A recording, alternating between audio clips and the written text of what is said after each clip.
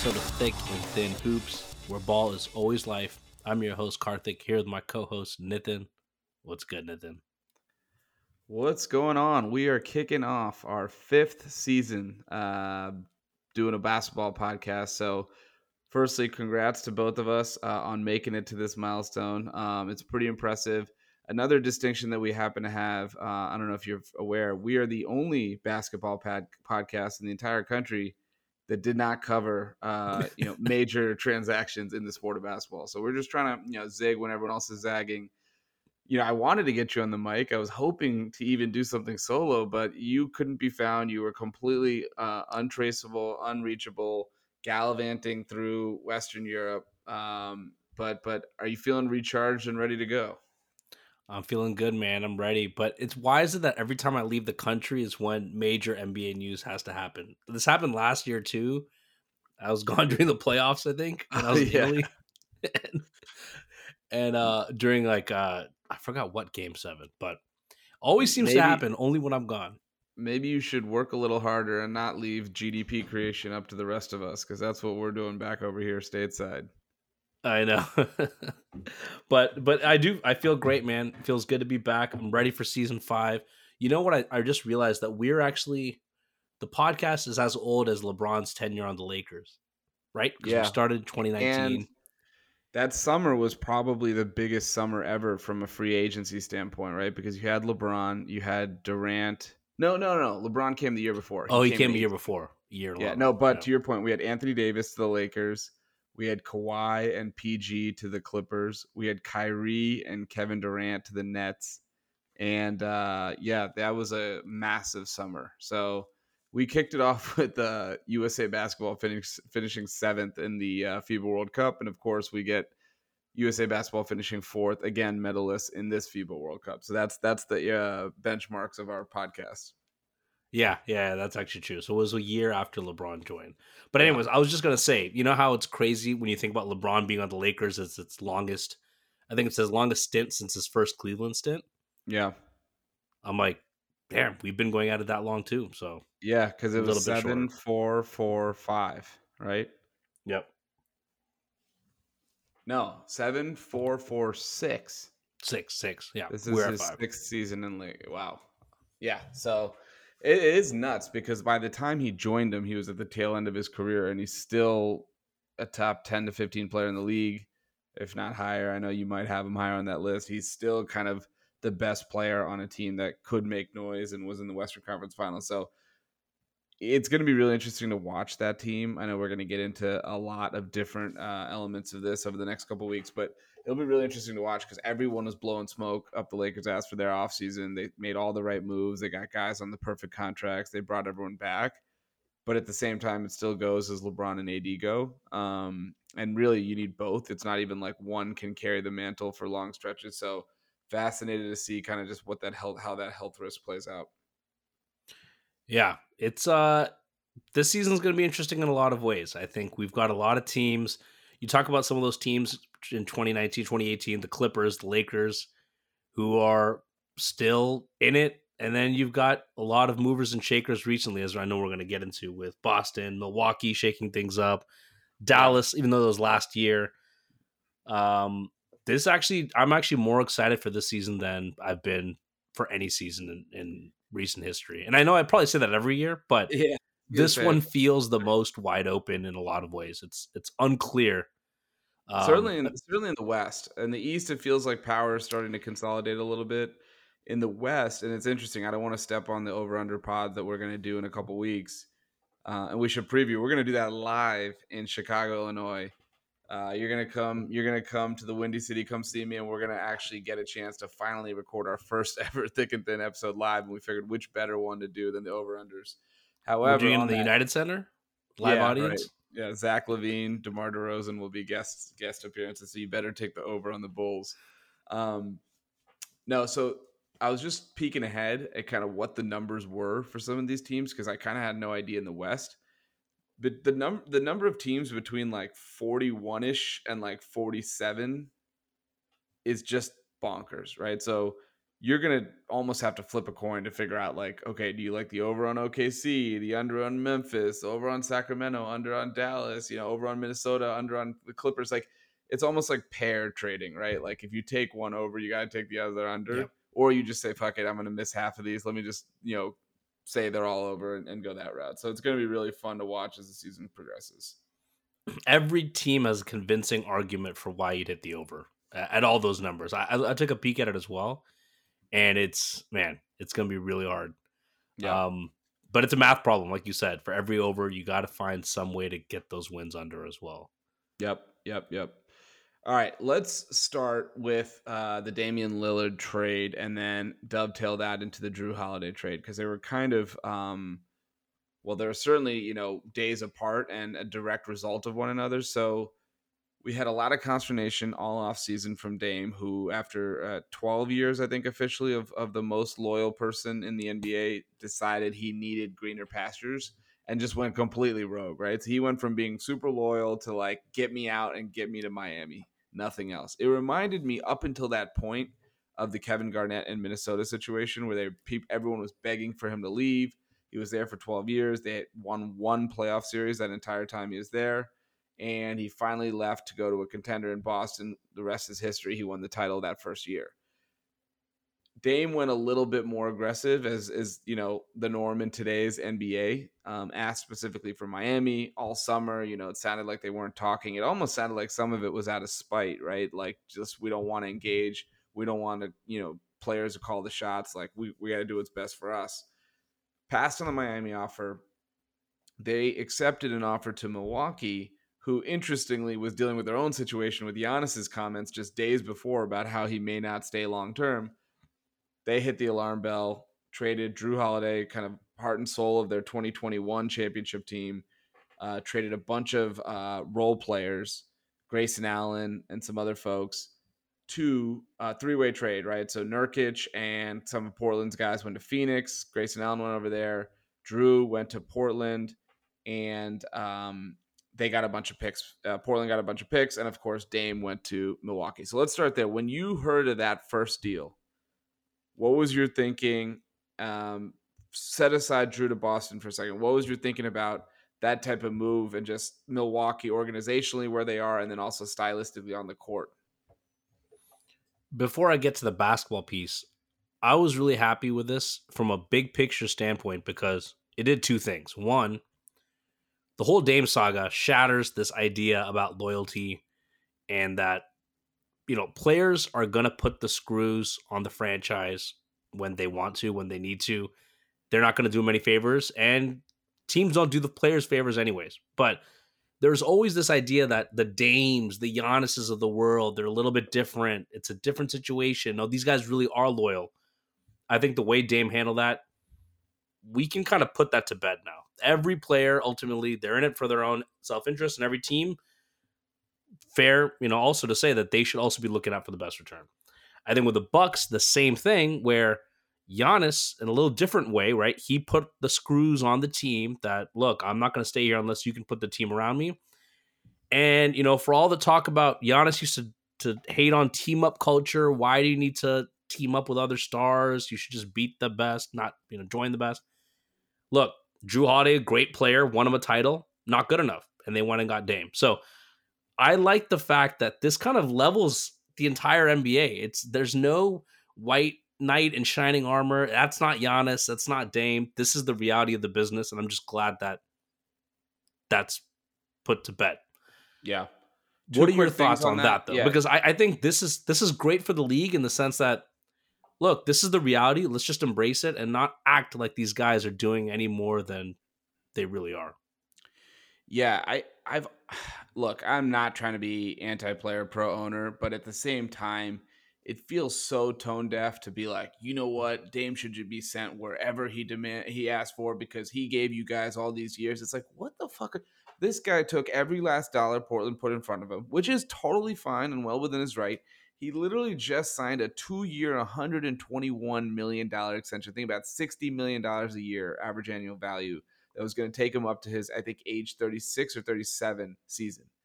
He had 4 years left on his deal. You don't get to dictate terms. Like, I'm so happy that it went the way it went, where they didn't screw him over, right? They're going to do right by him. They sent him to a freaking title contender that's probably got the second best odds in the league right now after Boston, or maybe, right there with Denver.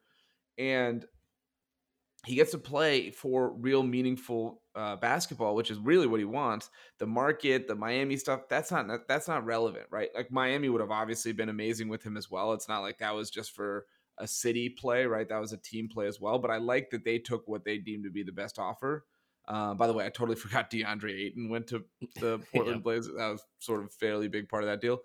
And so I do like that they took control back, but at the same time, they did it in a way that doesn't have any blowback on Portland as a franchise because they got him to a contender. And it didn't sound like he had any issues with it either. From the moment the trade broke, he was really excited. He obviously talked about it with Giannis and the team. I do think that the idea of demanding a trade with 4 years left still doesn't sit right with me. Like, I know it made sense for them organizationally to move on with the new youth movement with Scoot and Shaden Sharp and Simons and all those guys. But I don't understand. Like, we basically have reached a point where free agency doesn't exist, and it's all entirely driven by the contracts you sign just to get money, get leverage, and then you do whatever you want. Like Durant last year demanded a trade. He had 4 years left, right? He didn't get it in the offseason, then he did get it 6 months later. We've seen it now. Harden has done it on multiple occasions. Ben Simmons did it when he had 4 years left in Philly. So that part I just can't get over it. And then quickly on Giannis, like it's interesting. He put pressure on him, put the screws on him, as you mentioned 2 years ago, or I guess now it's 3 years ago with the Jrue trade. That Yep. triggered that trade back then with New Orleans, and they won a title. So I think he looks at it like I'm happy to stay, but I'm never going to. That's more of the LeBron playbook a little bit, where it's like I'll play here, but I won't let you guys get comfortable. Now Yeah. he has stayed longer than LeBron did in any stint, but it's similar in that like I don't think he was ever going to demand out, but he's not going to let them rest on the laurels because he's just too good. By the way, that's a big thing we don't talk about. Dame is not good enough to sort of go all in because if they traded the number 3 pick for Jaylen Brown or for Pascal Siakam, that's not title worthy. With Giannis as your lead guy, you are good enough where 1 or 2 moves keeps you true title contention every year. Yep. Yep. So that all aside, I think from a Milwaukee standpoint, look, I think they had to make a move like this. You have an aging roster, an expensive roster, and you with the uncertainty of Giannis's future, you had to make a big drastic swing. And I think the best asset they really had is Jrue Holiday. You flip it in for Dame. And I don't care about the financial impact of Dame's contract and what they're going to have to do in a couple of years. That doesn't matter because you're not even guaranteed Giannis beyond that. So I think this is the Yeah. best kind of big swing they can take. Give them one last serious shot. And it also shows Giannis, when it comes to that next contract, hey, look, we did it with Jrue, like you said. We did it with Dame. We will continue to put the best team around you, right? We'll find a way. So you're also giving yourself the best shot at him in the future. So I think from the price they paid, from the kind of move just in a vacuum, it's tough to lose Jrue. He was a key part of that that title run. Key part of their offense, especially when it gets down to the postseason. They are actually pretty reliant on him in late game situations. Middleton is slowed down a bit. Giannis still can't always be relied on for half court shot creation. But I think the fact that they have given themselves Dame, and we can talk about the basketball fit, but just from a big picture, this is the swing they needed to make. And I actually think it puts them in the driver's seat.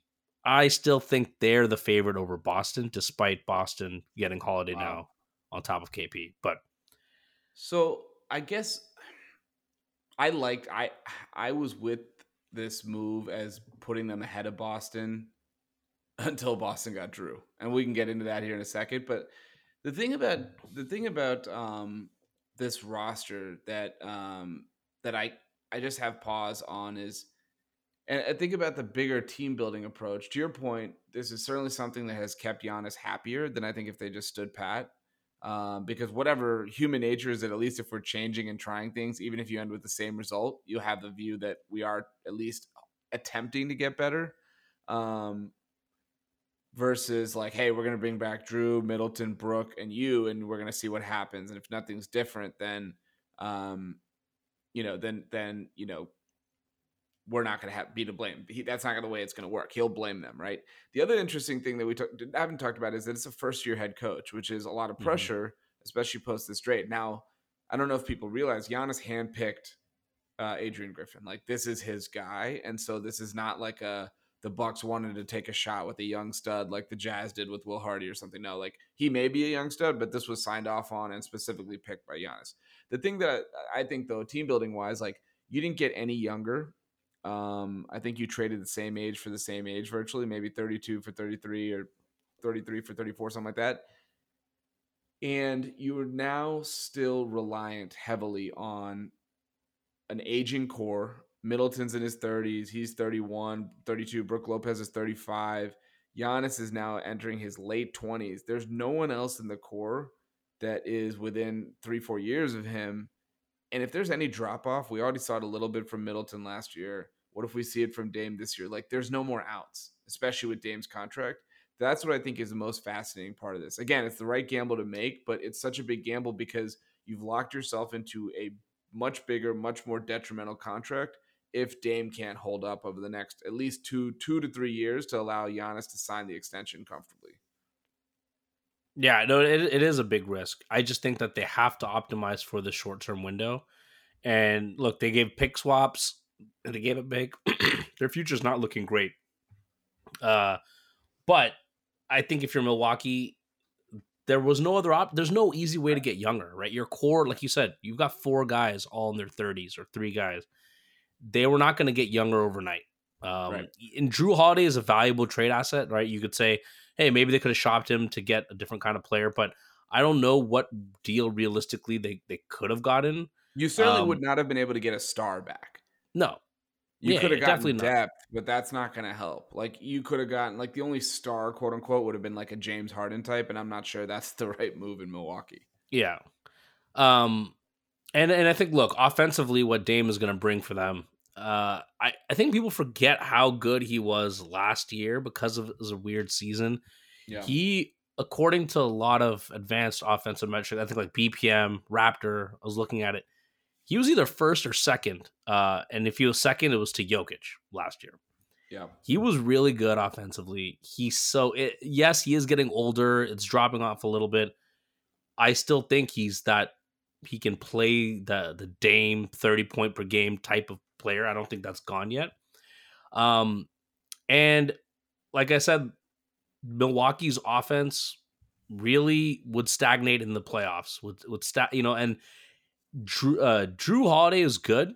He was good offensively, especially in the postseason. He's done his share on the offensive end, but he can't help with some of that spacing and some of that gumming up that happens to their offense in the half court because he's not a deep shooter. Huh? Not only can he not help it, he contributes to it. He contributes part to of it, the reason it happens. And I just think the spacing Dame's going to give them, the fact that he can shoot from 4 or 5 feet behind the 3-point line. The one concern defensively, I actually, everyone keeps saying, oh, well, it doesn't matter. They funnel everyone into Giannis and Brook Lopez. They're a team that gives up a lot of threes anyway. Dame's perimeter defense is not that big of a deal. But I still think in the playoffs, you need that defender kind of at the guard spot who can switch easily. Jrue can switch onto bigger players. He's got versatility. I think that's going to hurt them a lot. And Giannis is so good that they'll find ways around it. But I think some people are dismissing the defensive concerns as if, because they've got the Twin Towers kind of patrolling the paint. It's massive. But I think it's a valid concern. So that's the only pause I have. But other than that, this is a team that should really benefit, I think, offensively just from Dame's presence. Yeah, so coming to your first point about Jrue Holiday, offensively, this is what the strange thing is for me when I look at his 3 seasons in Milwaukee, right? During the regular season of the 3 seasons, he shot 39%, 41%, and 38%. Those are very, very good numbers. Anytime you're around that upper 30s, low 40s, that's like extremely productive, efficient, etc. In those same years, here's his playoff 3-point percentage. The year they won the title, he shot 30%. The next year, he shot 32%. And this last year, he shot 29%.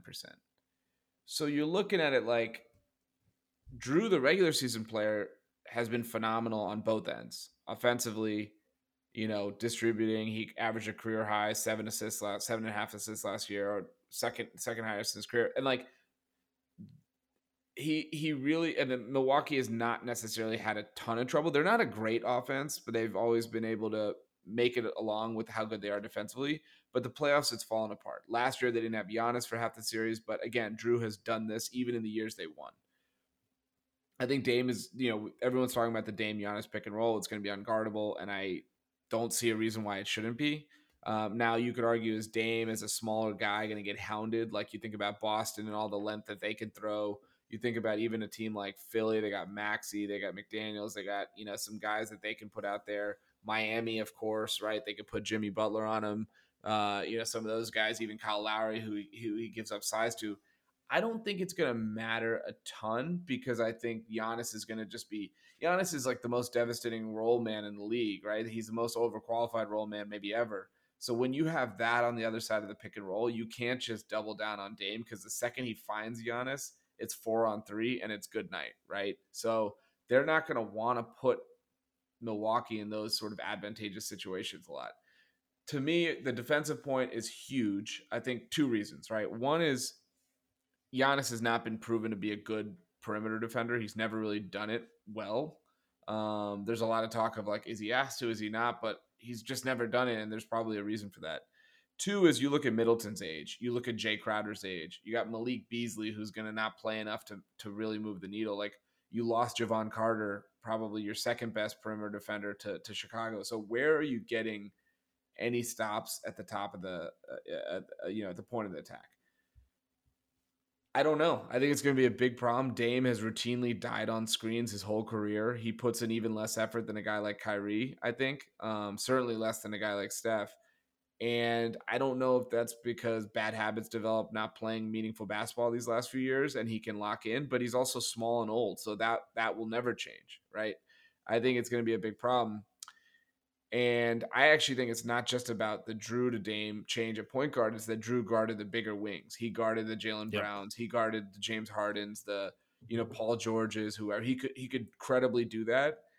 I don't see Middleton having that foot speed anymore, having that physicality. So that's my bigger question. Who's guarding these wings that they no longer really have an answer for? A guy like Trae Young, he's going to cook everyone. So I'm not as worried about him. I'm actually more worried about the guy, the guys Jrue could guard up on.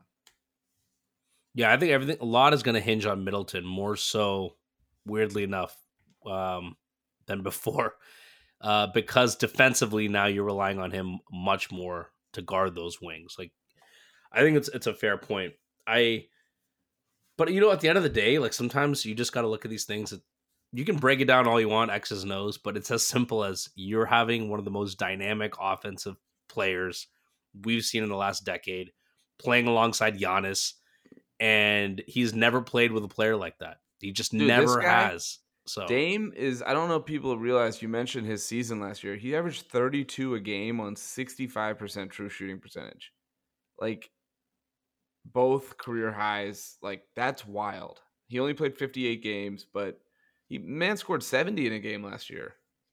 And it's like, I know he was good, but I forgot about it just because of all how bad Portland was. He got injured, right? All the things swirling around that.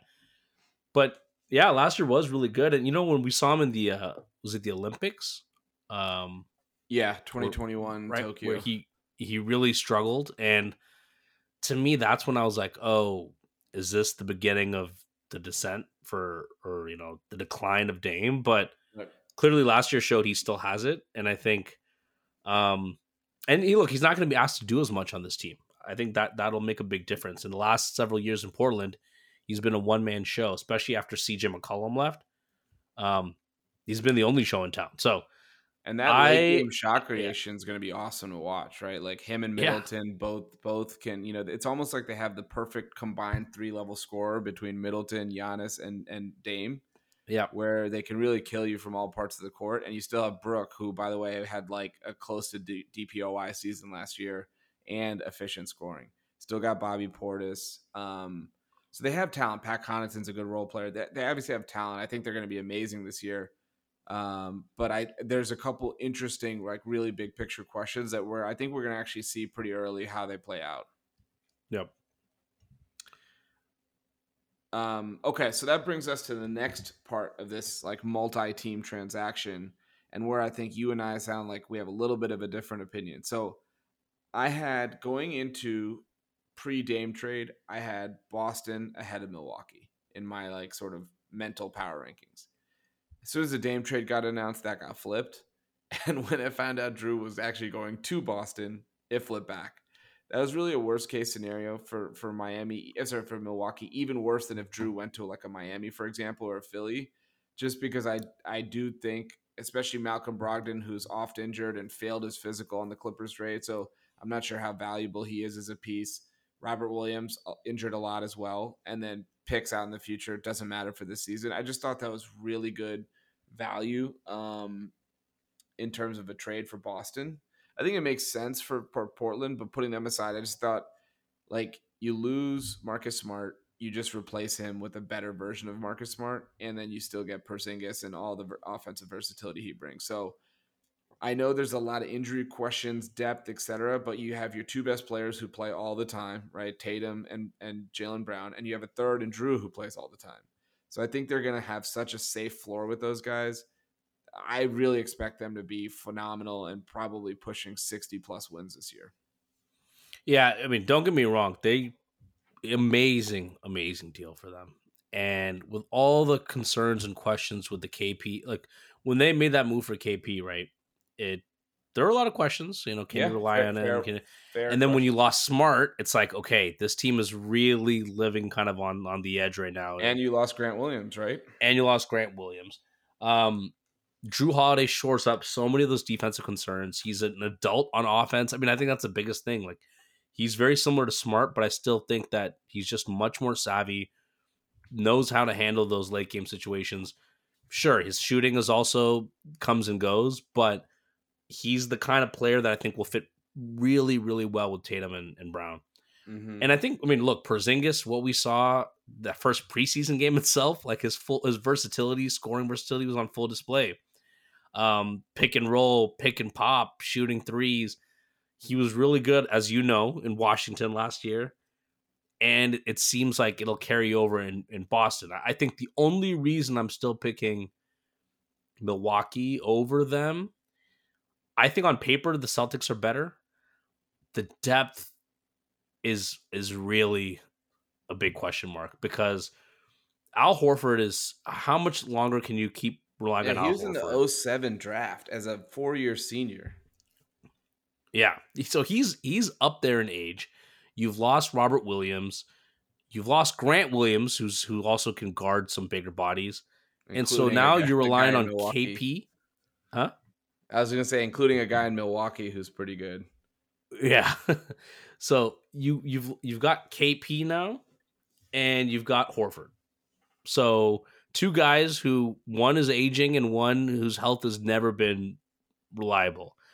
So I just think that is a really big gamble that they're going to have to take.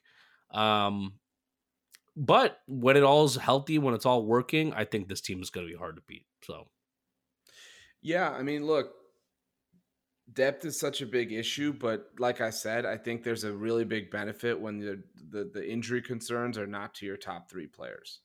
Like Brown, Tatum, and Jrue are all like Iron Men. And I say this knocking on wood. I hope nothing happens to them. I hope that no extended absences. But to me, it's different when that situation versus like a Phoenix where you're looking at a Durant, you're looking at a Beal and a Booker who all get hurt, right?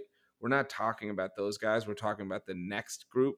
And yeah, Horford and Porzingis could each miss 20, 30, 40 games, and it would not be odd in any way, right? But you'd look at the three I mentioned, plus Derek White, who we haven't talked about, like those guys are going to be out there every night. You're going to have weird nights where you're counting on Luke Cornett and Sam Hauser for sure. That's going to be odd. They signed actually the Lakers guy. What was his name? Wenyen Gabriel. Oh my God, the former king so as well. They're counting on him to be out there. So it's going to be weird, but when healthy, and I think they have to load manage those dudes all year, Porzingis and Horford specifically, like there's a version of this that makes a lot of sense. And hey, who knows? Maybe there's a free agent guy, a buyout guy, whoever they can go get to sort of add to the nucleus here. They're just gonna be so much more fun to watch on offense. Yeah. Because Boston, when that offense mucks up, unless Tatum is going or Brown's going, it's so hard to watch. But I think with KP, with Holiday, I love what this offense is going to look like. So great move for them, and this is the kind of and we've always talked about it, right? This team was getting stagnant. That's why I did like the KP move earlier this offseason, just because they needed to shake things up. Mm-hmm. These are all guys who've been playing way too long with each other that I don't feel like, I mean, it's been reported, right? Smart, Brown, there's a little bit of tension there. I think this is enough of a remake of the roster while keeping kind of the key elements intact that will really benefit them, I think, this season. So, yeah, all the right moves. I don't care what they gave up. This is the kind of move that they needed to keep up with Milwaukee. Yeah, so I mean, Miami's probably sitting there being like, "What the fuck?" Like, they thought they were getting Dame. Maybe that means they didn't pursue Beal. Maybe they didn't want him anyway. But they certainly were kind of expecting Dame to be a member of the team. They let Vincent go. They let Strus go. Again, replaceable guys, but still starters on a team that made the finals. I just expect them to be good, and Haywood Highsmith to suddenly turn into like the next coming, just because that's how it goes with Spoelstra and Pat Riley. But if you're Miami, you're looking at this like, wait a second. And I want to get to Philly here and all the Harden shenanigans, but just Miami just went to the finals, so they were better. They beat both of these teams in the playoffs. Then they just see them go get Dame Lillard, Jrue Holiday, Kristaps Porzingis, all these dudes. So what do you think their perspective is, and like sort of how you stack them up now against the rest of the East elite?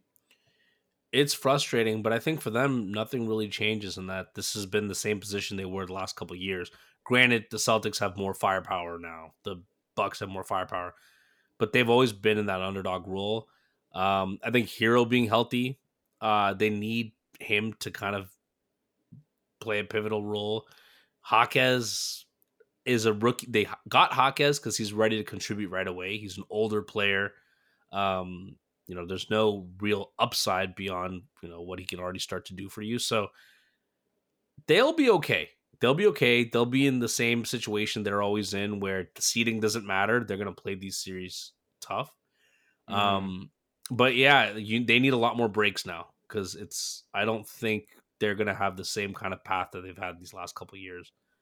They're not getting by both Boston and Milwaukee. I just don't see it.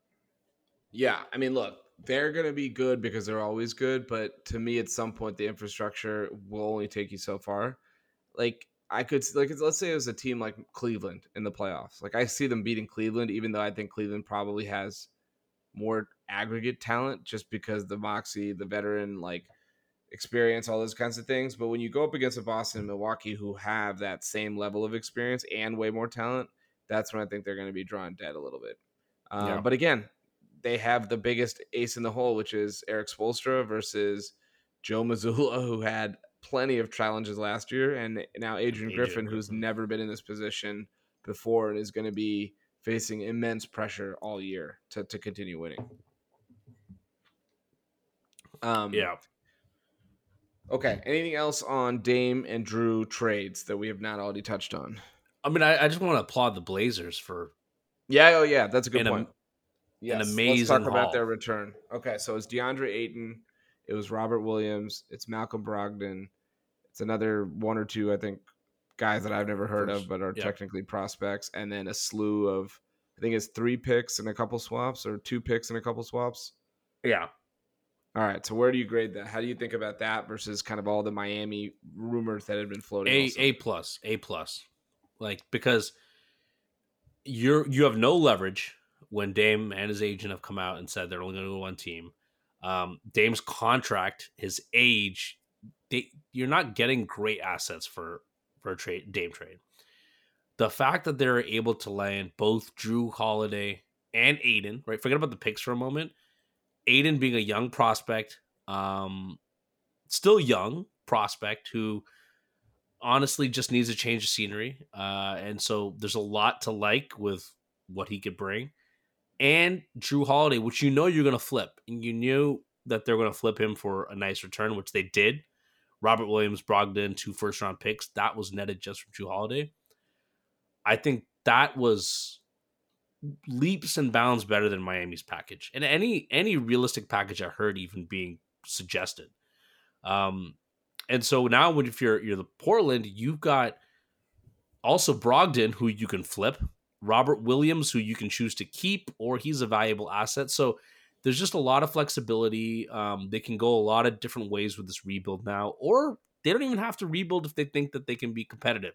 In the West, it's going to be hard, but They they've can't be got enough competitive. good players that if they want, they can make some moves. But yeah, they're going to be at the Yeah, bottom. they can make moves to the 13th seed. No, look, I like the package quite a bit.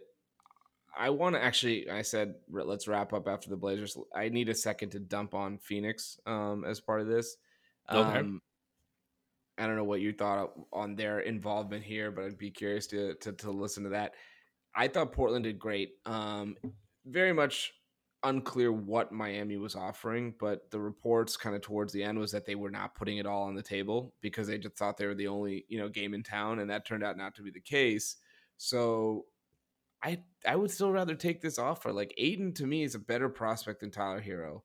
I'm not Yep. sure I like those Miami picks all that much when they're always good versus like the uncertainty of what's going to happen to Giannis and like who knows in Boston. They're always good as well, but like maybe Tatum has a change of heart down the line. So I think that there's value in that. And I think, you take a couple flyers, Robert Williams, like to your point, maybe they won't be good, but they'll certainly be like a functional basketball team, right? They're not just like a spare part auto shop right now. They have like a real lineup that makes sense. And Aiton can come into his own a little bit. We'll see if he's built of anything real or if he's just kind of wither away. I was pretty impressed with what he did for the Bahamas national team this summer and just playing with a little bit more intensity, ferocity. Like when he was the number one guy, he may not be the kind of most shots on the team player for Portland, but maybe that's Jeremy Grant, maybe that's Scoot, who knows? But he'll certainly be like way more of a focal point offensively than he was in Phoenix, and he was going to be this coming season. So I like the move. They can still flip Brogdon if they want. I'm sure there's a team that could give up either protected first if they know he's healthy, maybe a young player to second, whatever. And I think it sets them up nicely. And again, they did no collateral damage, even though I think that's a little fake in terms of like what players and agents think about a team if you don't take care of the star. No collateral damage from sending Dame to a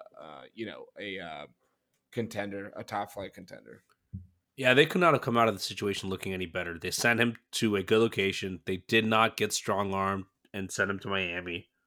And they got all the kind of the haul you'd want to see from giving up on Dame.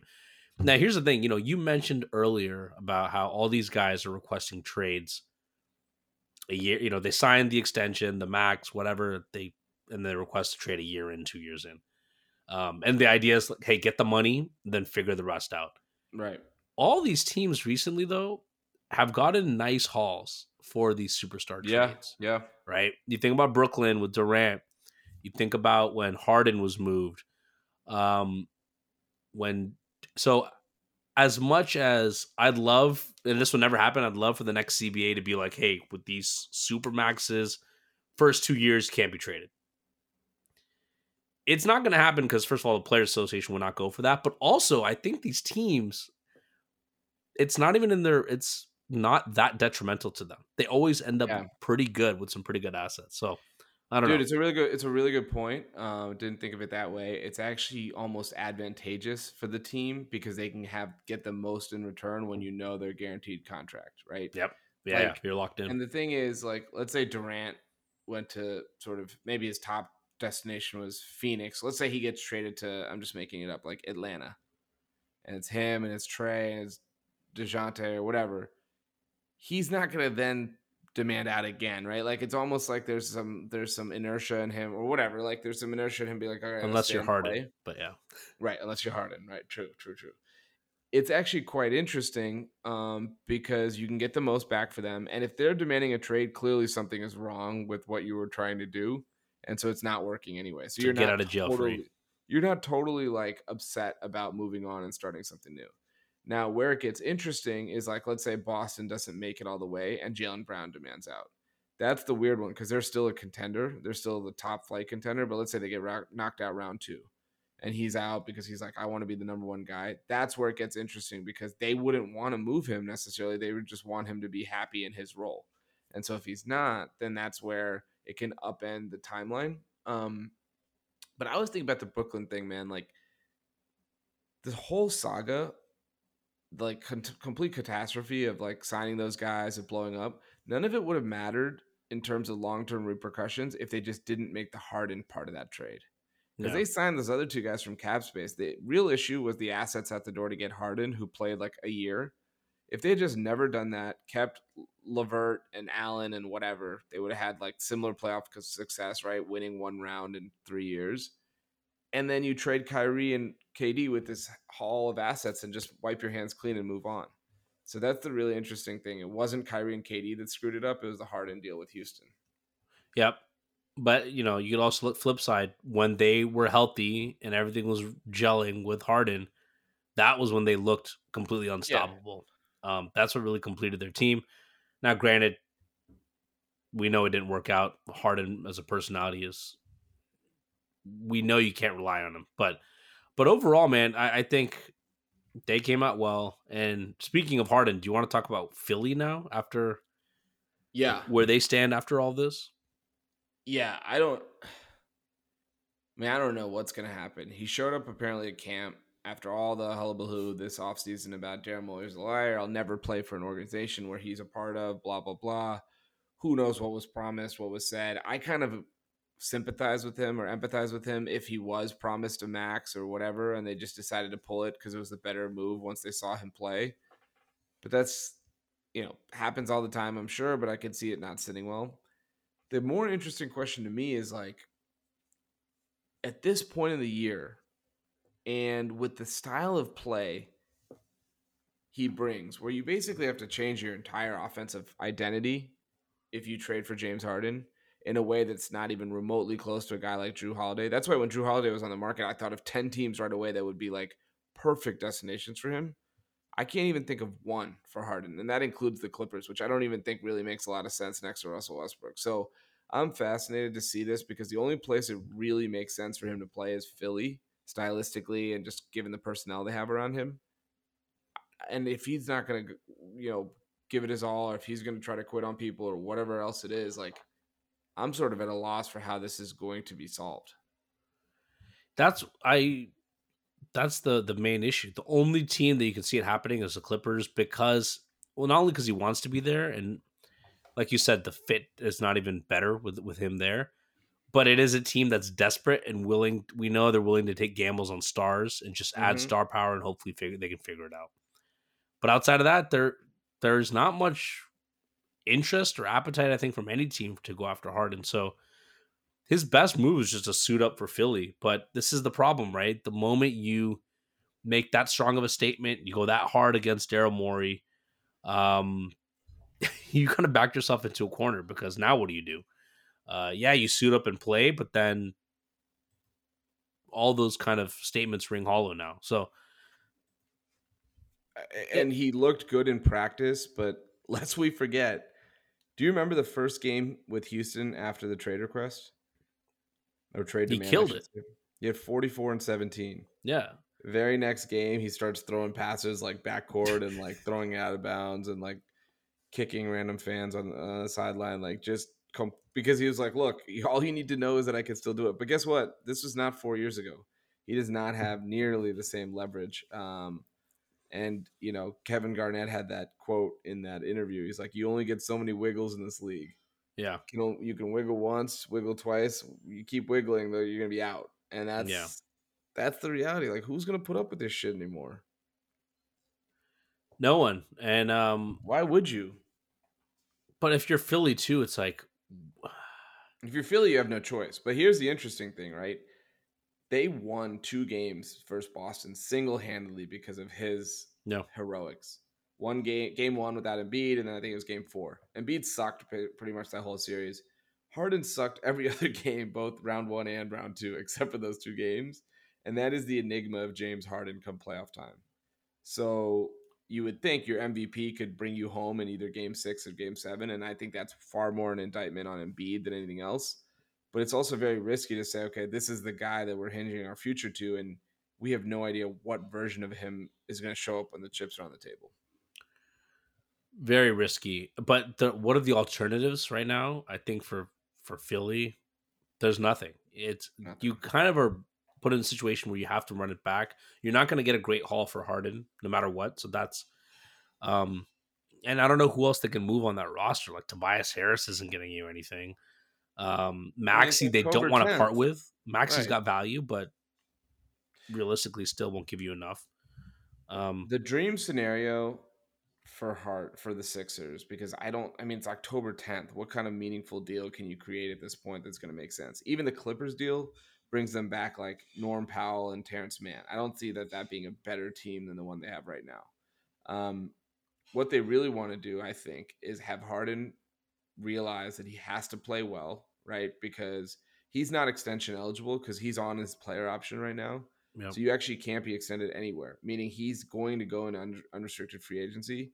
He has to be on his best behavior this year, or he's going to get the Westbrook kind of salary reduction from $47 million to $3 million. That's what Westbrook's at this year. Harden's going to be looking at something similar if he doesn't shape up. And he already passed $150 million extension in Brooklyn, said no to that. Now, how much more money is he willing to lose? They're just going to let him walk in the offseason. So keep this year, hopefully play well, maybe play for a title. You get Maxey, Embiid, and you have one, if not maybe 2 max slots this coming summer. That's the dream. But many, many things can disrupt and ruin that plan. There's so many things that could happen along the way. Yep. But, yeah, what else do we got? Preseason reactions. It's early, but one thing I absolutely love about the NBA preseason is like most guys play. Yeah. It's not like the NFL where you won't see, Joe Burrow, you won't see Patrick Mahomes or whatever it is. You're going to see these guys pretty much every night for at least a reasonable amount of time, like 15 to 20 minutes. We got to start with Chet versus Wemby, though. Unbelievable. Chet had 21 and 9. Wemby had 20 on 8 of 13 shooting. This is both of their first ever like NBA action, right? Chet got hurt last summer, missed the whole year. They're the 2 favorites for Rookie of the Year. Wemby is, generational prospect that everyone's like on bated breath trying to watch this guy. What were your thoughts? I mean, these 2 seem like aliens, especially Wemby, just his body. I've never seen anyone that tall move like that. But what were your reactions, and maybe what are you looking for from him as a rookie? It was so much fun just to see them go back and forth because we haven't had these guys are unicorns, right? We've used that term in the past. But who's Durant was very unique in that super lanky. We had never seen a player that big move like that. And this is taken to another level with the way these guys play. I mean, I'm not saying they're as good as Durant was, but in terms of just the uniqueness of them on the court, obviously when they're playing in the French league and college, they stand out. But the fact is, even amongst NBA players, they stood out. Their size stood out. The versatility was on full display, right? Wemby, he was impressive across many different aspects, right? He had that layup, that putback after the missed free throw. But I think what was most impressive was the ability to recover when a guy blows by him and then get the block. He did that once, maybe twice. And it's usually with these big men, right? Sometimes teams try to get the big men on an island out on the perimeter because you can blow by him, get to the rim. I mean, even Embiid, as good as a defender as he's been put in those situations where it's hard. It's hard to stay with a guard or match that quickness. But with Wemby, that you could beat him by several steps and he can still recover and defend that shot. So I think that was most impressive. And for me, Chet, just him running the fast break. after getting a rebound, running it, going end to end, just showing that kind of nimbleness on handling the ball. That was exciting. And I think, yeah, man, I actually thought Wemby, I mean, this is preseason. I'm not going to overreact, but he was way more impressive than I expected, especially after seeing him in Summer League. But that's kind of why I made the point at the top, which is like these are real guys that they're playing against, right? Like they're Yeah. playing against each other's starters. So they're not like, oh, let's beat up. I mean, the Wizards beat some team from Australia or from like Mercury or something tonight by like 60 points. But like these guys are playing, I mean, they're all rusty or whatever, but it's not like they're not the guys. So I think you can actually have some more meaningful takeaways from NBA preseason, certainly than NFL. The agreed with everything you said. I think the interesting thing that's going to be fascinating to watch both this season as well as their careers unfold is like Wemby is going to start at the 4, is what it sounds like. He is not going to play center. They want to like restrict the pounding he takes. So I guess they're going to play him next to like a Zach Collins with maybe Sohan coming off the bench. You have Vassell. Vassell, by the way, was maybe the most nondescript player of all time to have ever received the contract. That dude. I had That guys, made no sense to me. I had know he's a friends of nice mine- player, but what are we my doing? God. I had friends of mine text me who are decent NBA fans being like, who the fuck is Devin Vassell? I was like, he's got a really nice, off the bounce game. And it's like, dude, shut the fuck up. He's making how much money? I think that was like more than Jordan's like career earnings or something. So anyway, that was a digression. But yeah, it's really interesting because Chet's probably going to start as a small ball 5, similar frame, similar sizes. So it's actually going to be really fun to see how Chet does in that role versus how Wemby does as the 4. Both is going to come with their own challenges. On one hand, you have to guard like Jokic and Embiid. On the other hand, you got to try to keep up with like these stretch 4s who can, be versatile, put the ball on the ground. But that's where Wemby's length and how much ground he can cover in just a couple steps is going to be, super important. Yeah, and being at the 4 is a farce, man. It's like the Anthony Davis thing. It's like these guys, that the best lineups are going to be with Wemby at the 5, but Yeah, I hope they get there. They will get there. Like it's just inevitable. They can't keep starting him next to. I mean, I know that Tim Duncan back in the day they used to always have him next to a Nazi Mohammed or a Rasha Nesterovic, but today's what's the guy that LeBron dunked on? Oh, Tiago Splitter. Tiago Splitter, yeah. But you can't do that anymore. Like the best lineups are going to involve him at the 5. But it was just, dude, I just love that this is like an infusion of. It's not just really good talent because the NBA is always getting good talent year after year. There's so much talent in the league right now. That's not a problem. It's just the uniqueness of their games. And, we've had Giannis and Embiid. We've had these big men who have been really good, but this is like another level of talent. And you just hope they stay healthy. That's the biggest thing. You hope those frames can last. It's a really good point. So if you look at who like the quote unquote top 10 players in the league are, right? Just Giannis, Embiid, Jokic, Steph, Luka, Tatum, Durant, Booker, Dame, SGA, LeBron, whatever. Those are a lot of different styles. Like we haven't even really talked about SGA. Like he's totally different from those other guys despite being a perimeter player. Durant's obviously an alien. Like Giannis is his own guy. Like every night you're going to be watching guys. I mean, there's a lot of like pick and roll, spread pick and roll, all those kinds of things that'll happen.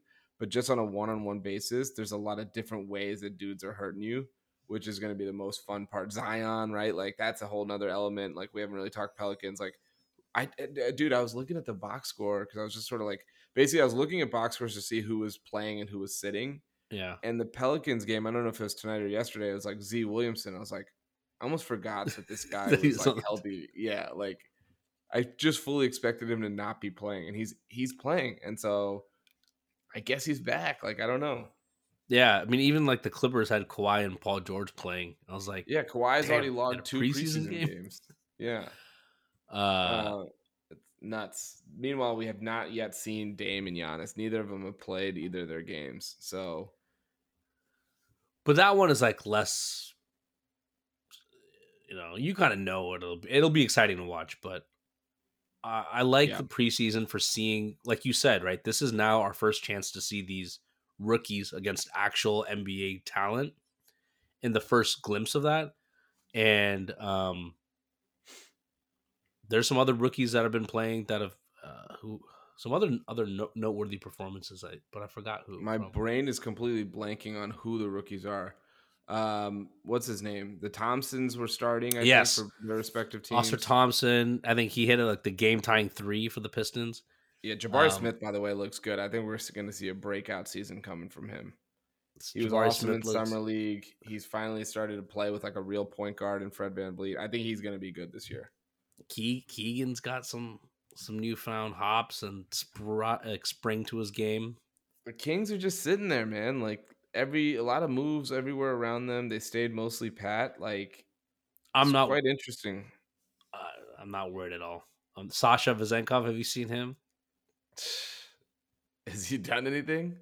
Yeah, apparently in practice he hit like 97 out of 100 threes or something. Yeah, so did Javaris Crittenton at one point, I think. So did Nick Stauskas in his backyard, which I thought was a surefire sign he was going to be a star. If you had to bet your life on it, do the Kings stay in the top 6? If I had to bet my life, you can't ask it like that. Right. If you had to bet the amount of money that would make your inside squirm a little bit. They stay in the top 6. Yeah. Okay. It's so hard. It's hard, right? Are the Kings going to be better than the Thunder this year? Yeah. Yeah, dude. The Thunder's still a year away. Are they going to be better than the Grizzlies? Maybe not. This is the middle class that it's like just hard. I mean, it's hard to separate. I don't know the answer, but it's just really hard to separate like 7 teams from one another. I just think the Kings have the fewest questions. Their questions are more. All the questions you ask about the Kings are everyone else is going to be better, but in terms of just the Kings themselves, continuity, moves around the edges. They're all young. They're only going to be better theoretically. Another year. And I don't think they have all the questions. With Memphis, you have the Ja question. He's out for 25 games. With Clippers health, Lakers health, Dallas, the fit with Kyrie, like that's New Orleans, fair. Zion.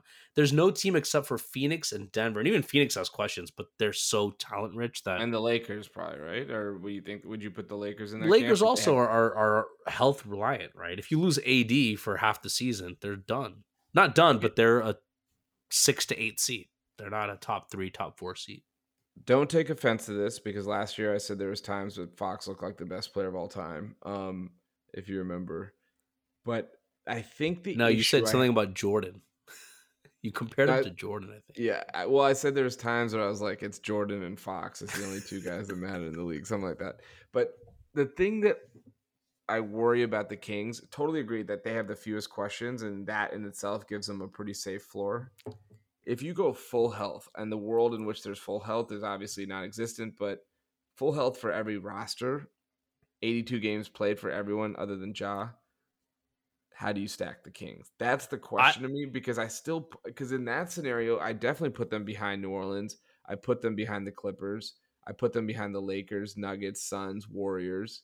And so that to me is the question. And granted, you say, well, they're not going to stay healthy. Certainly every team won't, but they have to. 6 out of 8, whatever. Like that's where it starts to get a little tricky. Sure, but I think it's not only the health piece, like, and even the Kings can get hurt, right? I think the main thing is that, by the way, And they did not last year. That was a big part of their. Yeah, but the main thing is they're some teams are just built for the regular season. What I mean by that is their guys are all none of them are gonna load manage, like that. They're the one team that's not gonna load manage compared to every team in the West. So they're going to play night in and night out. Even the small injuries, they'll play through it, like Sabonis did with his hand. I just think there's less caution, right? With the Lakers, you're going to take caution with AD. You're going to take caution with LeBron. You're going to take caution with Kawhi. You're going to take caution with Paul George. Shit, you'll take caution with Zion if something goes wrong. All of that's why it's not just the injuries. It's that any minor thing, these teams are going to play it safe. The Kings are just going balls out. So and all their guys are locked up. That's the other great thing, right? Like everyone's kind of under contract. They can trade anyone, really, right? Barnes is on a relatively friendly deal. Um, they can make moves during the season if need be. So but the West is a bloodbath, man. And I think a bloodbath in the sense that even games against San Antonio now, Portland, none of those are gimmies. So when your entire schedule is filled with just night after night, these teams that are so talented, it's going to be No, hard. it's no gimmies. It's like playing an SEC football schedule like every single night. You know, even when you think about the cupcakes, quote unquote, Houston's got better, right? San Antonio has Wemby. Maybe they win some games here and there. Obviously, I don't think Portland's going to be good, but there's talent on that team. Even Utah, which finished 11th Yeah. last year, they go and add John Collins. They bring back pretty much everyone else. The year older for Markkanen and Kessler, and even in the East, like I think there's worse teams in the East. But I was reading this stat today on the Hornets. The Hornets over under is 31.5. They have 4 of the 5 guys that played the most minutes on a team that 2 years ago won 43 games. And last year, LaMelo was out most of the year. Obviously, Miles Bridges didn't play. Gordon Hayward got hurt. Cody Martin didn't play. And why are they going to be so much worse when their guys are back? And you add a Brandon Miller, and you get an older PJ Washington. You get Mark Williams, who they like. I'm not saying Charlotte's going to be amazing and in the mix, but I'm just saying even a team like Charlotte, who I'm sure most people are thinking of as the doorstep, I don't think they're going to be that bad. Yeah. That's a good So point. things will settle out, right? Like things will be wrong about guys or overrate guys or whatever. It'll all start to spread out. But to your point, maybe this is as clumped as it is really 1 to 15 as we've seen in a long time. And this is where the midseason tourney, I think, is going to be interesting Yeah. because in a small sample size, it's possible for one of these teams, I mean, not a Charlotte necessarily, but one of these middling teams to make a run, win it. Let's say Now, New granted, Orleans, you can, right? Let's say New Orleans is like the 8th yeah. seed in the West, and Zion and Ingram just go crazy for a week. And that's why I think it'll be fun. Now, you can also take it the other way and say that's why it'll mean nothing because any team can win it. But yeah, this is, I mean, just to bring it I'll back say full this. circle. I will say this. I Yeah. don't think a team that wins the midseason tournament won't be a good team. Yeah, it'll be a good team. But my point is, it could be the Kings, for example. Would you be that surprised? And the Kings are never winning a title this year. Like 0% chance. If the Kings won it, though, I wouldn't look at it like a farce, is I guess what I'm saying. Yeah. There's some legitimacy to it. Yeah. It'll be If a it was team like, that's if it's like the Pacers that came out of nowhere and won it, that would be a little weird. But the Pacers are going to probably be, again, another team that has a lot going for it right now that people are expecting to be in the playoff mix. yeah. I feel like you're going to take Indiana under. Why? Just to be right about Halliburton. Yeah. Plus, there's a lot of hype in Indianapolis. There's I'm a so fan much of it. hype. There's so It would much make our hype. guy Shank happy. He would be happy. Then I'd be happy. Go see Hallie. Like, that would be fun. People talk about Buddy Hield now as if he's like I don't know. Like Pacer fans are defending Buddy Hield quite a bit. What I'm curious about, and we can end on Buddy Hield, I guess, is why, for a team that's trying to win, like, why are they trying to move him? He's not that good. That's the reality. They were like contract extension talks broke down, so they're going to look for a trade. I mean, he could be valuable in a lot of places. I would love to see him in Dallas. Yeah, I think they're better off trading him, getting value from him. I mean, you have to remember he's old. Buddy Hield's probably close to 30. I don't know, 29, 30 now. So if he's not going to extend at a team-friendly rate, it doesn't make sense to kind of invest in him. You'd rather try to flip him to a contending team because he probably is worth something. So, yeah, man, the league is super talented. I'm excited for this season. Gonna be glued on League Pass for sure. Yeah, it's gonna be a lot of fun. I just re-up League Pass, so I'm ready to go. And yeah, I think We got the midseason tourney that's going to come up in like a month. It's not even midseason. Oh It's like, yeah, it starts. It's because it starts like right the first week in November. But when's the actual like finals and semifinals? Is it I think in Christmas or is December. December? Okay, Because I think the Vegas, I think it was like, oh, if you go to the finals, it would be in Vegas in December, I believe. you're right. You're right. Let me Uh, just look up finals. It's December. Where are we at? December, end of December, somewhere in December. yeah. Good podcast content here. But anyway, all right. So we're going to be back next week. We'll talk maybe big picture questions, kind of how we think about the East and West shaping up, and then follow that up, like we mentioned, with over-unders. Season is kicking off 2 weeks from tonight on October 24th. So we're almost there. It's hard to believe that we're back at it. I kind of like it because the NFL is leaving me a little, I don't know, little unsatisfied this year. It feels like 25 out of 30 teams are trash.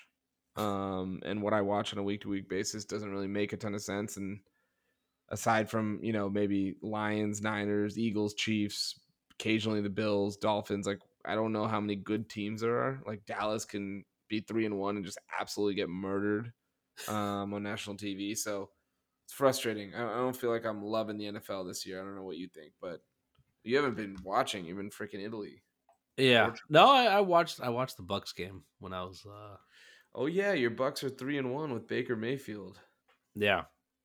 So Big I'm big test this week. big test Lions, and they're wearing the creamsicles, so I know. they I saw can't that. lose in the creamsicles. I did see that. Um, no, I feel the same way with the NFL, and I don't know if it's because of the teams or the fact that a lot of teams are trash. I just think as I get older, I'm getting a little bit more apathy towards the NFL and Hmm. fantasy for some reason. But with the NBA, I feel like that's not really happening. So I don't know. Fantasy is my true connection to my college buddies. Like, I mean, we talk and hang out, whatever, but I don't live near any of them, so it's really like Yeah, everyone goes all in on fantasy. So I feel like that has kept the flame alive. But I could see like if that dissipates for any reason, I'm not gonna watch. So Monday night, sorry, not Broncos, Raiders, Packers, right? No implications fantasy wise for me. Didn't bet on it, and I didn't watch, and I didn't really even check the score until the end, yeah, and it was yeah, kind of yeah. That's weirdly liberating. I gotta say, I might need to see a self help group, but that I can't, that I have to like go to those lengths to not be able to watch a football game. But it was nice. how's your FanDuel account doing? It's been reloaded more than once, and I'm sure we'll have to reload when you get here. I actually put myself on a moratorium for like 4 weeks. I'm still on it. Uh, I remember, dude. I remember freaking. I was watching Sunday Night Football right before Dolphins, Patriots. This is week 2, and Matthew Berry is now on NBC, right? So he confidently gets Yeah, up there. And he's an idiot, but he confidently gets up there. He's like, I would take Ramondre Stevenson over rushing yards. He had like 6 stats that was like confident about why this dude would get over like 20. It wasn't even a big number. It was like 23 and a half rushing. Sorry, not receiving yards. I'm like, all right, let's do it. So I hit it with a multi-unit bet. I'm like, I'm feeling great. That's all I'm going to do tonight. Ride it with Matt Berry. Game starts. Mac Jones is like throwing the ball backwards, throwing the ball into the stands. Doesn't even look at fucking Stevenson once until the last drive of the game. I think he finishes with like 13 yards on 2 catches.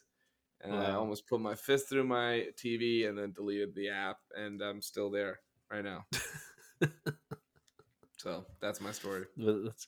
That's why the live betting is so much fun, I know. because the moment you start losing, you just chase your loss. I know it's not the Yeah. right thing to do, but What's better than just chasing and compounding losses? that's why So it's good. It's not legal here. It'd be too easy. yeah, I know. It's well, so they actually, I mean, not that this is a place that I'm going to frequent, but part of what happens when you legalize gambling is they start building casinos everywhere, right? Because that's like a big revenue source for the like general public, let's call it. Yep.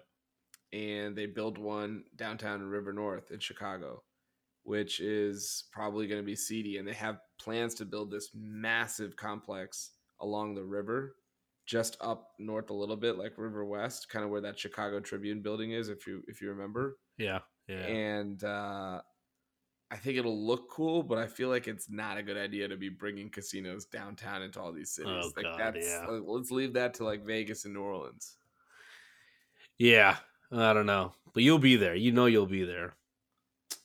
Maybe if they have like a cool sports book or something. But the other thing is a lot of these casinos, they're just slots because that's what's generating the most money. Yeah, so It's like it's not tons even. of slots. And then like, you remember, have you been in the one outside of Milwaukee?